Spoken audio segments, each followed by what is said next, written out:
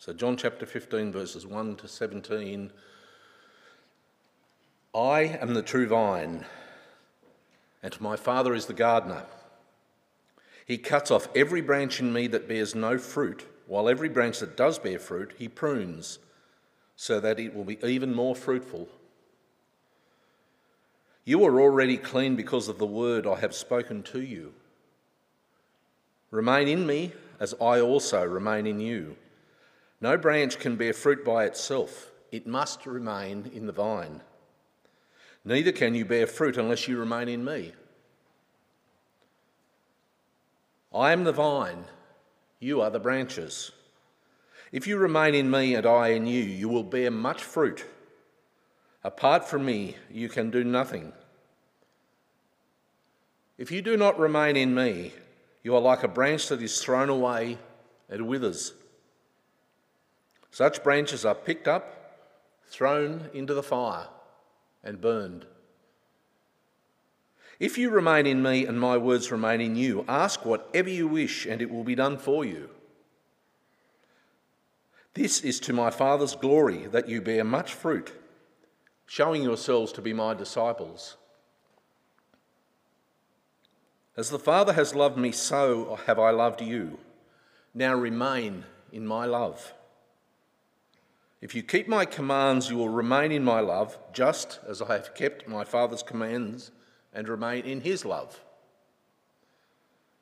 I have told you this so that my joy may be complete and that my joy will be in you.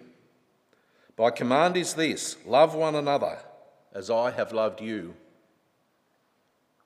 Greater love has no one than this, to lay down one's life for one's friends. You are my friends if you do what I command.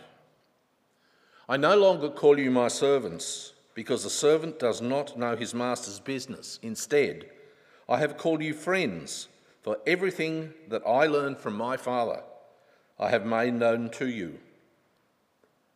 You did not choose me, but I chose you and appointed you so that you might go and bear fruit, fruit that will last, so that whatever you ask in my name, the Father will give you.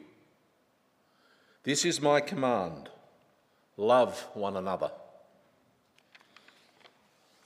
Well, thank you, Tony, and everyone else involved in our service this morning. And good morning, church. Lovely to see you all, and it's really good to be here.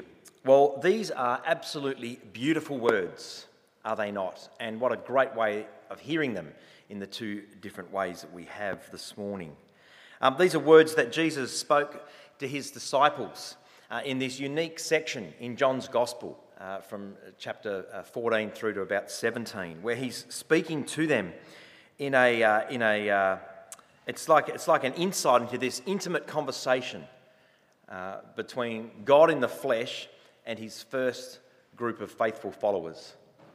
And we get to hear it, and we get to be reminded of what that intimate conversation means for us as Jesus' disciples that have continued on from then. So the disciples are here, they're with Jesus in this moment, and there's only 11 of them now. As we know, Judas has left to go and do what he needed to do, as Jesus put it, and that was to betray Jesus into the hands of his enemies. He's gone. The 11 others are there with Jesus.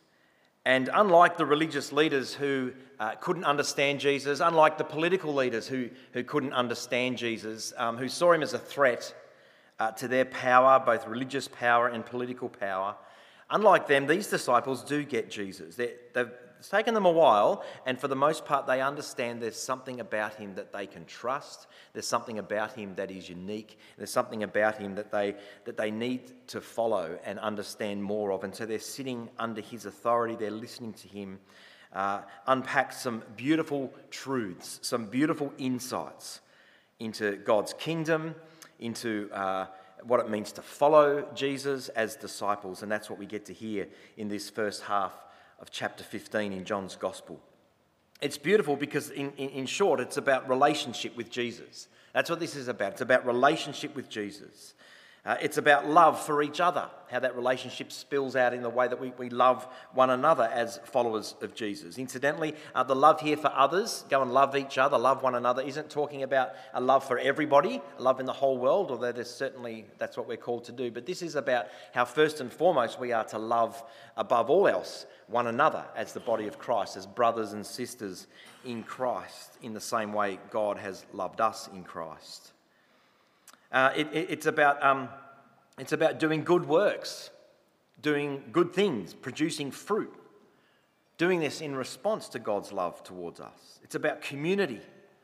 It's about our mission as God's people. It's about our purpose in this world, why He's called us out and sent us back in to His world for those who claim to follow Jesus. Well, I want to say this morning, and I know nearly all of us, perhaps most of us here, are those who have professed a desire and a willingness to follow Jesus. This is one of those chapters worth committing to memory. I've already heard this morning that it's one particular person, it's one of the most preached passages one particular person in our church family has heard. It's a favourite of many. And if you're not that quite there yet, if you're not someone who's quite gone all in to follow Jesus for whatever reason, well, this is a warm invitation to sit and listen and to hear something beautiful from the words of Jesus. So that's our prayer this morning. Father, I pray that you would, by your Spirit, speak to us. Help us to be in that room, as we've heard already, listening to the words of your Son, Jesus. And speak to us as each one has need this morning, I pray, in his name. Well, if we were to summarise the chapter, and you shouldn't give the end before you started, should you? But if we were to summarise it, true disciples of Jesus abide or remain in an intimate, life-giving, fruit-producing relationship with their Lord and Saviour. That's what Jesus is trying to get across here. True disciples of him will abide in an intimate, life-giving, fruit-producing relationship with their Lord and Saviour. And I've got to say right at the start, this passage challenges every single one of us, all different kinds of people. Now, we're made up of all different types we've got different temperaments, we've got different ways of learning and understanding, we've got different things that push our buttons, and some of us have buttons and others don't have buttons, and there's a whole thing in between. But if I was just to summarise a couple, this is a passage that challenges those of us who perhaps tend to be a bit legalistic. And that is, sometimes because of our temperament, other times because of misunderstanding. We look for the rules. Just tell me the rules, I'll do the rules, I'll tick the box, and then I'll be right, and then I'll turn around and watch everyone else who doesn't and make sure that they're right. That's what it sort of means to be legalistic, okay?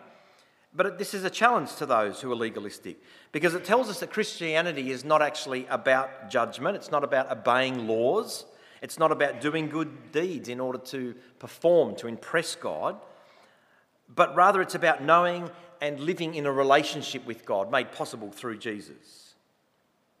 It doesn't matter how much church you go to, how much Bible memorisation you might do, or how much community service you engage in, or good thoughts you have about others.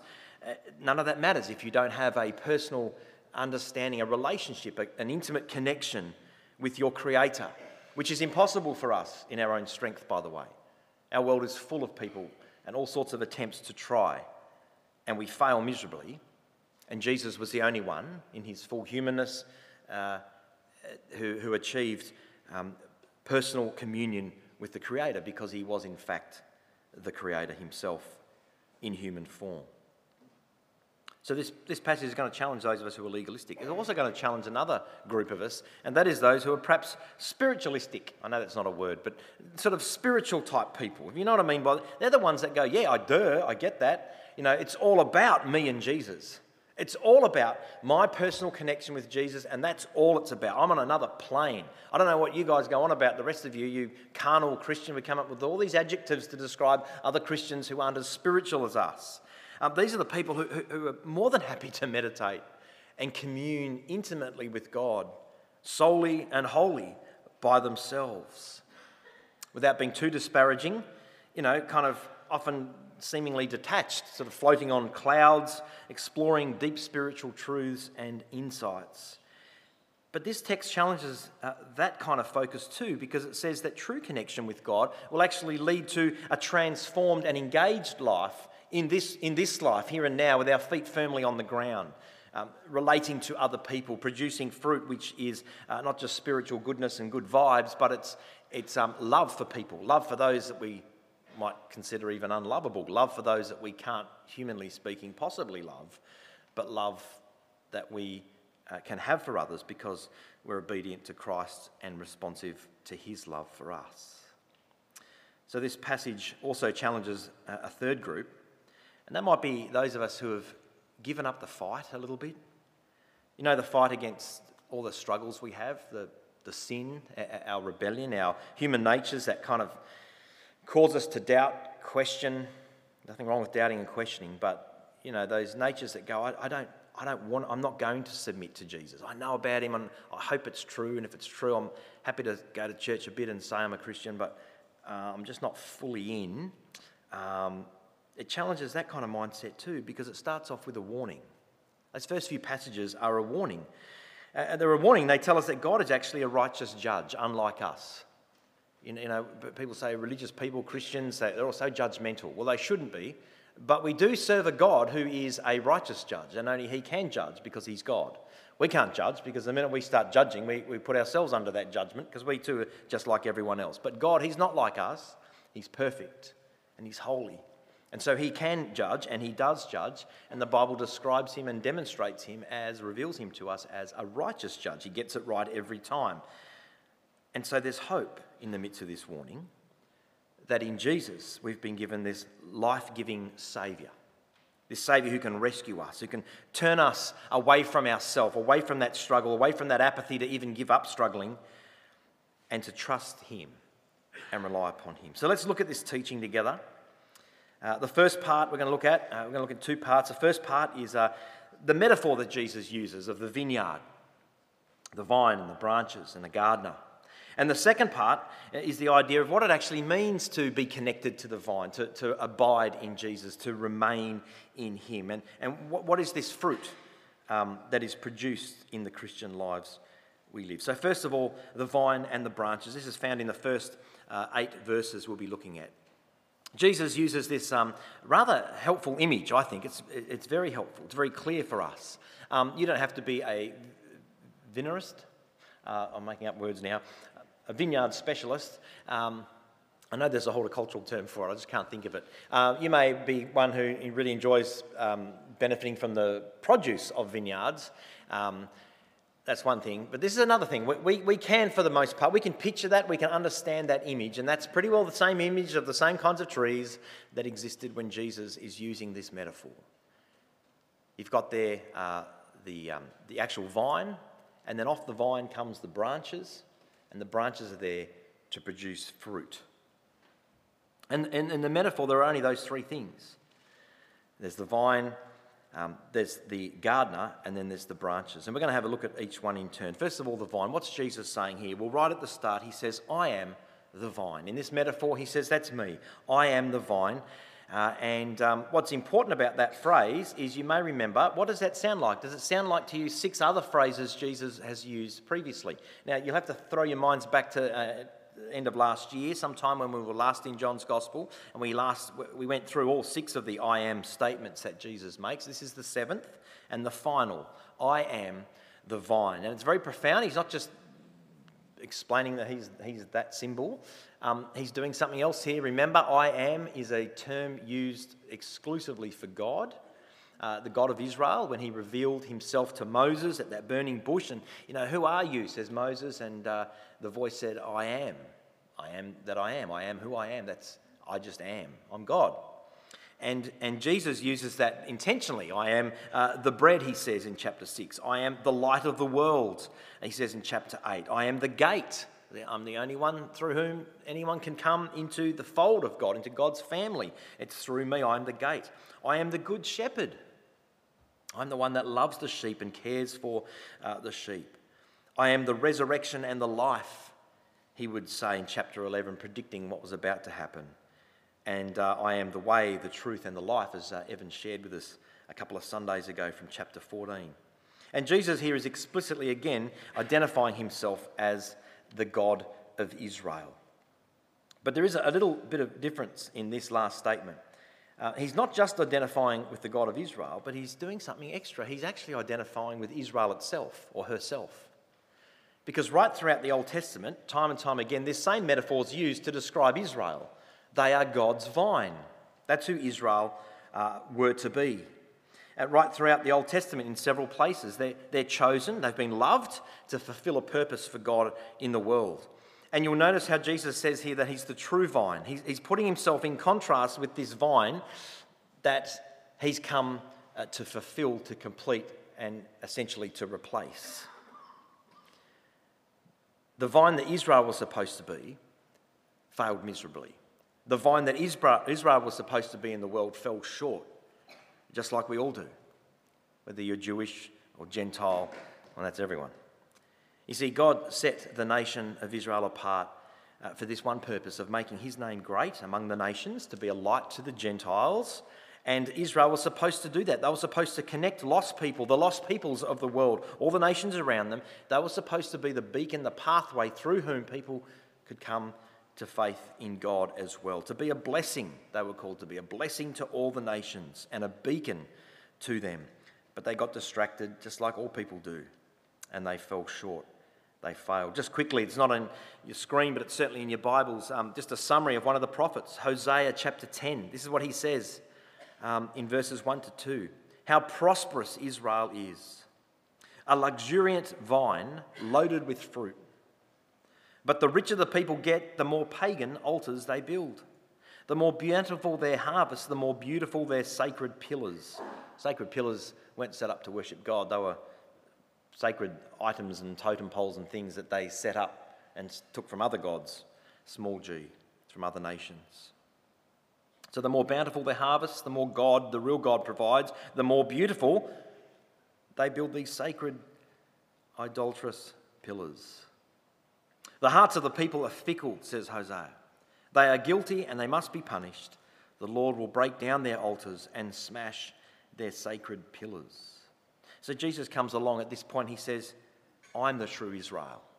I'm the vine.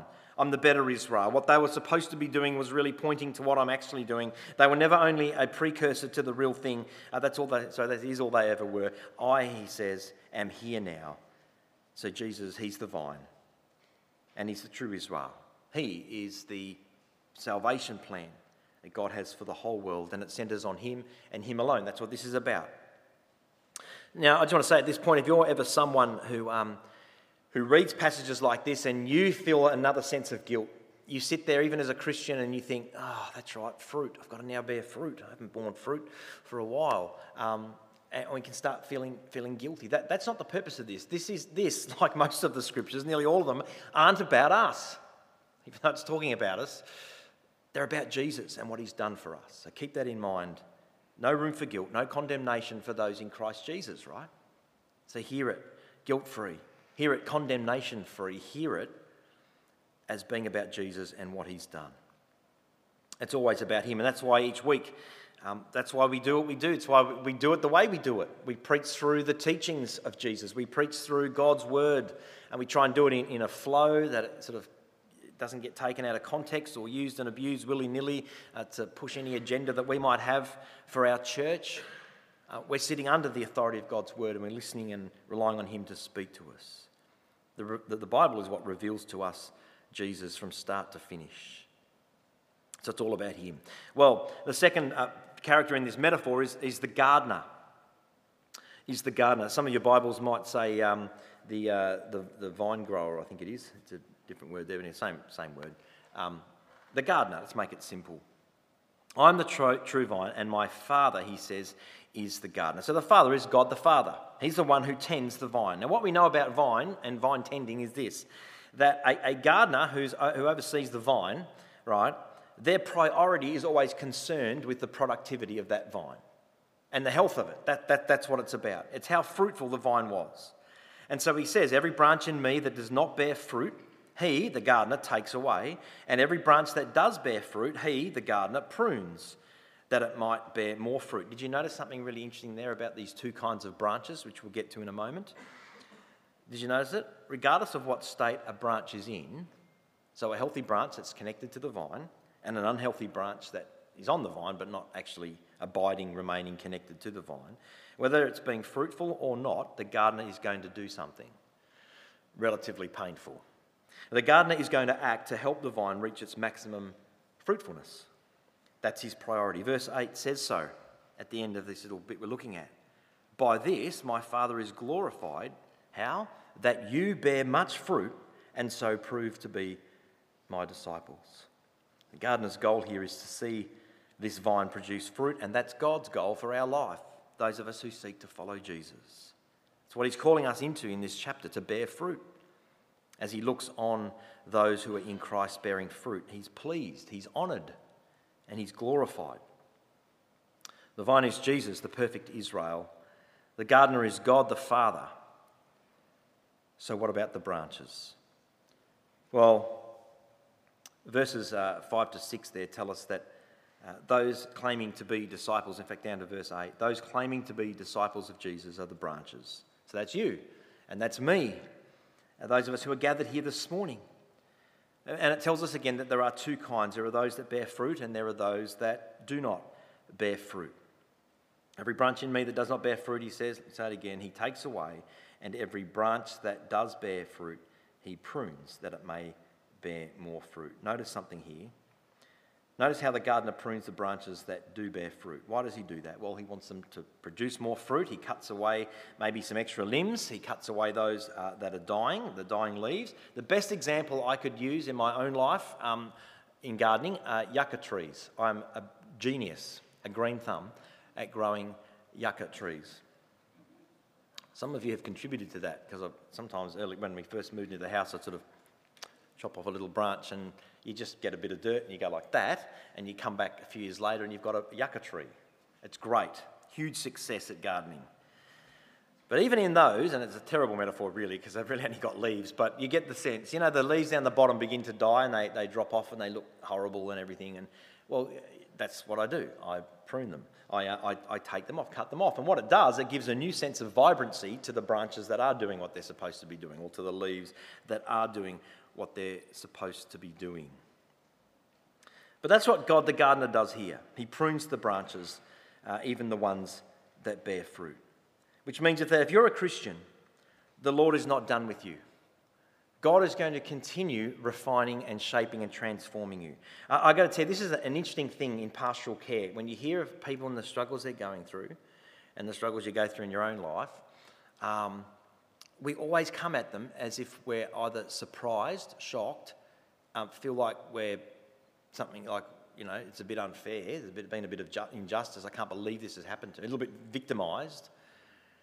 You know, the last thing I often think about is, hang on, I'm a Christian, I'm in the vine, I'm connected to Jesus. What is the gardener doing in my life? What is he doing through this? Not he's caused it so I can blame him. You know, atheists that love the excuse of a God they don't believe in to blame for everything wrong with the world. That's not who we are. We trust, we believe him, but we never ask the question.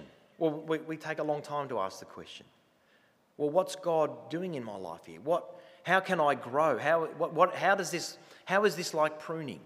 As horrible as it is, as what I don't want to have gone through, what is it that I need to do to work on, to dig in deeper to Jesus and understand what God the Father is doing in my life? It's a discipline thing. It hurts. It makes us uncomfortable, but it's necessary for our growth. In the same way, the writer to the Hebrews talks about it in chapter 12, about, he sort of says, it's a hard metaphor to go with these days. It used to be universally understood. Parents discipline their kids, right? A father disciplines their child, you know, and we all go, yeah, of course. We don't all go, yeah, of course, today. But the point is that the disciplining is to shape, is to guide and direct, which means, you know, holding back, guiding, shaping, directing. And Hebrews chapter 12 quotes from the Proverbs and says, you know, don't despise the discipline of your father. In the same way you oughtn't despise the discipline of your worldly fathers, don't despise the discipline of your heavenly Father, for it's for your own good. It's for your own growth. And the difference here, of course, is what? He's the perfect Father. He's the perfect Father. He's not like the rest of us as human fathers who, all of us, are not perfect. But there's another branch, isn't there? Not just the branch that bears fruit. The second branch is the one that does not bear fruit. And this type is in the warning part of this passage. It's taken away by the gardener. Verse 6 makes it clear, if you do not remain in me, you are like a branch that is thrown away and withers. Such branches are picked up, they're thrown into the fire, and they're burned. Well, what's this? What does it mean here? What does it mean that a Christian, maybe it means that a Christian isn't performing well, that there's a benchmark God has. He's got a ledger and he's counting, he's looking at the fruit, he's weighing it up. You know, we've always got to be careful when Jesus uses metaphors, any metaphor, is not to push the metaphor beyond what Jesus is using it for. And we do that terribly as Christians. In fact, I can tell you right now, this passage has nothing to do with hell. Do you know why I know that? Because the word Hades and any reference to it is not even mentioned. It's a metaphor. So we're not talking here about two different kinds of Christians. This is where we need to be careful not to press the metaphor too far. Jesus isn't saying there's pruned, fruitful ones and then there's discarded, unfruitful ones. He's saying that there are fruitful believers and then there are believers who probably aren't. This is why it's a warning. He's saying there's only one kind of Christ follower, and that is the kind that bears fruit. It's what brings glory to God. It proves our following of Jesus, our closeness to Jesus. One kind of Christian, the Christian that bears fruit. There are lots of people who claim Jesus, but they may not be bearing fruit. And such a person has no reason to believe that they are one. And they're actually in spiritual danger. It's like a branch that's kind of on the vine, but it's dead wood. It's just hanging on, but there's no life in it. It's become disconnected. No longer attached to the source, which is Jesus. But Jesus does remind us, he reminds these disciples in front of him, that they are true believers. And this is what he says in verse 3. He says, you are already clean because of the word I have spoken to you. That's what he's saying to them. He's reassuring them. He's warning them and reassuring them. And he's doing the same to us. He's warning us and he's reassuring us.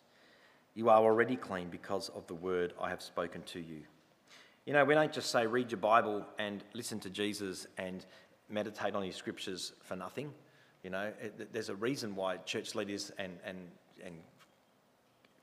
energized, connected Christians encourage one another to do that, is because that's how we know, that's how we'll become fruitful. You don't have to try and become fruitful, you just focus on Jesus, as we'll see in a minute. Become clean because of the word that he's spoken to his disciples. This is God's word, the words of Jesus. It's what we focus on, and we are cleansed and we become healthy, and we won't become unhealthy because we're cleansed and because we're connected to the vine. You see how it works? This is where Jesus protects, by the way, against the thinking that we need to produce fruit to save ourselves. Some people attach themselves to the vine. You may have started out like this in your Christian journey. You're so enthusiastic about it, you shove yourself you graft yourself into the vine, and you go, righto, fruit producing. I'm going to go and get my bullhorn and go in the street corners. I'm going to preach and proclaim. And I had a mate that did this with a ladder on a median strip. Guess which state he's from? Queensland. Anyway. He gets up there and he was being groomed about how to, or mentored how to preach fire and brimstone to save people in the hope of producing fruit. It's getting it around the wrong way. His motives was to do something, try and produce fruit, rather than trusting the fact that the fruit is produced by Jesus in and through us. No, Jesus is telling the disciples here why they're clean. It's because of his work. It's because of his word in their lives, not because of theirs. He's the Saviour. He's the one who bears fruit through us. Now, I know some of us, because we all fall into this trap, we're trying to produce fruit ourselves, to earn favour, to gain a closer connection with God, or even to just convince ourselves of our own salvation. And it's a fine line. It's about letting go of all that and actually trusting and relying on God, and then maybe one day seeing some fruit, and even trusting the results of the fruit to God, because he's the one that sees it from his perspective in the big picture. Well, if it is all about Jesus, if Jesus is the one that has secured our salvation by his death and he's called us to believe in him and remain in him and abide in him, if it's not about us but about him in us, then what is our role as disciples? What should the fruit-producing branch do? This is the point of this passage. Abide, remain, continue. That's what the word means. Continue in, grafted in firmly, connected to the vine. Verse 4, remain in me as I also remain in you. That's what the word means. Stay put. Put down your roots. Set up shop. Get comfortable. Hold on and don't let go. Jesus is saying that true disciples are invited, in fact they're commanded, to remain in an intimate relationship with him. This is one of my favourite images in all of Scripture, actually, because it destroys what I'd really like Christianity to be. Think about this. Think about what you would really like. In your humanness, what would you really like Christianity to be? I want the Christian life to be about how good a person can get. Wouldn't it be a lot easier if it was just about self-improvement? Because all you've got to do is find a handful of people that you're better than, and you've made it, right? Or what about this? What about just living a life avoiding all trouble? Just not getting involved in anything, just sitting back. I'm not going to confront, I'm not going to speak out, I'm not going to challenge, I'm just going to be a good person. I'm just going to fly under the radar. Wouldn't you like Christianity to be that? Some Christians do. Or what about this? What about it's like, I'm going to become so smart, so intelligent, I'm going to read the scriptures, I'm going to study them, I'm going to get all the theology worked out, I'm going to pick the right theology, and then I'm going to let everyone know how smart I am. Well, these few short words from Jesus blows all of that up, right? It really does. It invites you and it invites me to exchange all that, all this performance-orientated, knowledge-obsessed Christianity for something as simple as a trusting, reliant, dependent, personal relationship with God, one that's intimate and one that is life-giving. Knowing God, walking with Jesus. And he says, this is to my Father's glory that you bear much fruit, showing yourselves to be my disciples. Well, that's the first part. The second part is a lot quicker, so don't worry. And that is, what does it mean to actually abide? What does it mean to remain in Jesus? It's about abiding in Jesus and the fruit.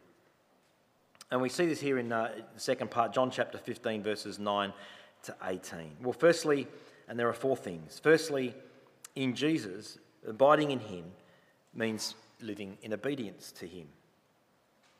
He says there, as the Father has loved me, verses 9 to 11, so have I loved you. Now remain or abide in my love. If you keep my commandments, you will remain in my love, just as I have kept my Father's commandments and remain in his love. These things I have spoken to you, that my joy may be in you, and that your joy may be complete. Isn't that beautiful? Don't we all want joy? And we look in all the wrong places for it. Just as it is between God the Father and Jesus the Son, that exact, intimate, close relationship of complete and utter joy, of fulfillment, so it is between Jesus the Son and us, his disciples. We abide in his love by choosing to obey his commands. And his commandments are really easy. You know, the long list of Jewish commandments that they added onto and teased out, and even God's holy standard was like, how do we keep up with that? Jesus comes and says, love the Lord your God with all your heart, mind, soul. And the second is like this, love others as yourself. So he really summarised the commands. His commands are two things, love God and love others. And if we do that, if we choose to obey that, that's living the way, that's the way of life that he desires for us. It doesn't mean that we keep his love by being obedient. It doesn't mean we make up some rules and then, look, God, look what I've done, you know, like we do at school. It's not like that with God at all. It's something that we experience. We experience the fullness of his love, because our disobedience can no longer get in the way. It's a little bit like this, for a rough illustration, okay? You're driving somewhere in the car and you obey the road rules, right? You don't even have to think about it. You get, they're the road rules, cool, it's what I'll do. And it can be a joyful experience. And the reason why it can be a joyful experience, just driving to the road rules, this is what I found. It took a while, but I eventually found it, is that when a police car suddenly pops up or pops out, or you see, you know, they make them grey now. Have you noticed that? Some of them have got this sort of road-coloured grey, so you can't really see them. When that pops up, You don't even so much as blink an eye. Your heart doesn't even skip a beat. Why? Because you're in perfect relationship with the law. You've nothing to worry about because your disobedience of the road rules isn't getting in the way of a great drive. If you're someone that speeds or despises the law or just ignores the law, whatever it might be, and I know some people can't help that. I get that. I've met people like that. They actually can't help it. They're not being rebellious. That's just who they are. They're just oblivious all the time and just don't get the rules and they get caught out. You look at how nervous a person is like that, right? And you might be one of them. You drive, it's a police car. And then you check, what was I doing? What speed am I doing? Because you have no idea whether you're in with the rules or not. That's a little bit like what Jesus is saying here. Being in Jesus means being obedient to the law of love. That's what it means. Our obedience to what God desires, his law of love, is the setting for enjoyment and joy and to be able to experience the fullness of his love. Secondly, we abide with the body of Christ in love for one another, for each other. This is my commandment, that you love one another as I have loved you. Greater love has no one than this, that they lay down their life for their friends. We can all picture that, can't we? That image. We all love those stories when we hear of it. Self-sacrifice to the point of death so that someone else might live. You are my friends, says Jesus, if you do what I command you. No longer do I call you servants, for the servant doesn't know what the master's doing, but I have called you friends. For all that I've heard from my Father, I have made known to you. These things I command you, so that you will love one another. This is how everyone will know that we're disciples. Not by our good works, because anyone can do good works. Everyone does do good works, religious people and non-religious people. Not by how much we preach or shove our political and moral convictions down people's throats. Not by any judgmental attitudes or actions that we might have, but by our love for one another. It's the same kind of self-sacrificing love that Jesus showed all of us when he gave up his life. There's no greater act of selflessness than sacrificing your own life so that someone else can live their life. And none of us do that to the point of death, do we? Well, an essential aspect of being a fruitful branch, a fruitful disciple in the gospel, is loving the community that God has placed us in, loving the whole vineyard, all the branches. And we share it not because it's easy or convenient, sharing our love for one another. It's not because it comes naturally to us. We abide with the body of Christ in love because Jesus first loved us. The third thing that abiding means is this. We get to abide in the grace of Christ as we serve in mission. You did not choose me, says Jesus, but I chose you. And I appointed you so that you might go and bear fruit that will last. It's not just about the fruit in our own lives, it's about us bearing fruit in seeing others become grafted into the vine. You receive God's grace so that you can proclaim grace towards others. Something you've been given for free, surely you are able to give away for free. So to abide in Christ means making disciples of others, holding out the great news of hope and salvation and love for all people. Well, the fourth thing is this. We get to abide in the power of Christ by his word and in prayer. You know, twice, and you may have picked up the verses there, twice in this passage we're called to ask the Father for something, ask the Father of something. So that whatever you ask the Father in my name, he may give it to you. Earlier in verse 7, if you abide in me and my words abide in you, ask whatever you wish and it will be done for you. Right. Now, how many people have seen something like that metaphorically or literally on a bumper sticker? These are one of these sort of bumper sticker sort of Bible verses, or on a fridge magnet somewhere. These are the sort of verses that we pluck out of our Bibles, we put up as a meme or on a pretty picture somewhere, and we recite it. Or we can, some people recite it as this kind of right that they now have, that we now have as Christians, this right to ask God of anything and to expect it. And I've met people that have kind of swallowed that and have plucked those verses out, detached them from the broader context in which they were spoken. And they're terribly bound up people, right? Like just always struggling and confused because they're asking God for stuff and they don't get it. right? So there's something wrong there. And then they go and talk about it with others who share that same belief in those verses, and they will say, well, it's because you're not believing enough. Or you're not, because God's perfect, right? So you're obviously not believing enough. You've got to try harder, which is terrible. Or you meet a person who's like that, who's awfully arrogant, and sort of can tell you all these great stories about God coming through for them and their personal needs because they asked God whatever they wanted and God did it. Let me just say this. I've used this metaphor before. Make no mistake, God is not a sky fairy. God is not a genie in a bottle. He is far more dangerous and far more loving than that. That's not what he is. That's what we would like him to be. That's not what he is. That's not who he is. He's to be revered. He's to be respected. Yet he's kind and he's compassionate. And he's loving enough to send Jesus to become one of us, to save us from our sins and bring us back in right relationship. So what is it? What does he mean here? What might we want to be asking of a God who is like that, both terrifyingly dangerous and majestically loving and compassionate and kind all at the same time? Well, given all these verses, I think a good start would be to ask him to give us the strength and courage to love others, right? To produce fruit. To say, I can't do it. You said so, Jesus, but I love you and I'm spending time with you, and please bear fruit in and through me for your glory and your glory alone. Maybe we could ask something like that of that kind of God. I think that's what he's getting at here. It doesn't come easy to love others, even Christians. Right? If you look around, I've said this before, if you look around in our gathering here, any church gathering, I heard it again this week, not with our church, another church. Someone said, I ordinarily would not be hanging out with any of these people. This believer as part of this church said. And I said, that's right. That's you're probably in the right church. Like, you're never going to find a church that's perfect. Loving people is hard. It's difficult. But that's what we're called to do. That's why love's not a feeling. If you're looking for it to be a feeling, forget it.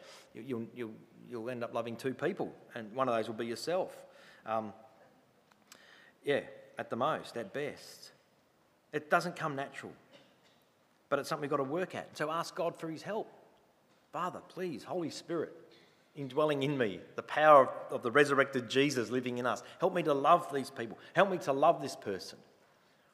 Help me to be a fruit bearer in the way I love others, and so that they might do the same. That's what it means, I think, as a great starting place to ask God of anything, and he will grant it. So remain in the power of Christ by his word and in prayer. Abide, remain, continue, press on.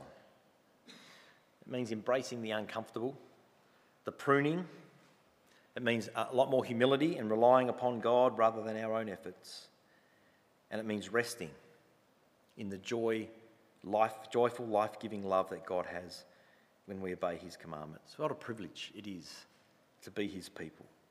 What a privilege it is to know God intimately and to walk with him daily. Our Father, we thank you again this morning for these beautiful words. An opportunity in these moments to have sat and listened to Jesus speaking to his disciples and taking that on board today as your disciples alive here and now. We thank you for your love that you've shown us in Christ. We thank you for the calling you've placed in our lives to be those who love others and show that same love to a world that is desperately crying out for love and acceptance and understanding. Help us to do that in a way that doesn't defame your name, in a way that doesn't put people off in terms of our security and confidence in you. Help us to do that in the same humble, self-sacrificing way that Jesus did towards his enemies and towards his friends. And we ask this, Father in heaven, that you would be glorified, and in Jesus' mighty name. Amen.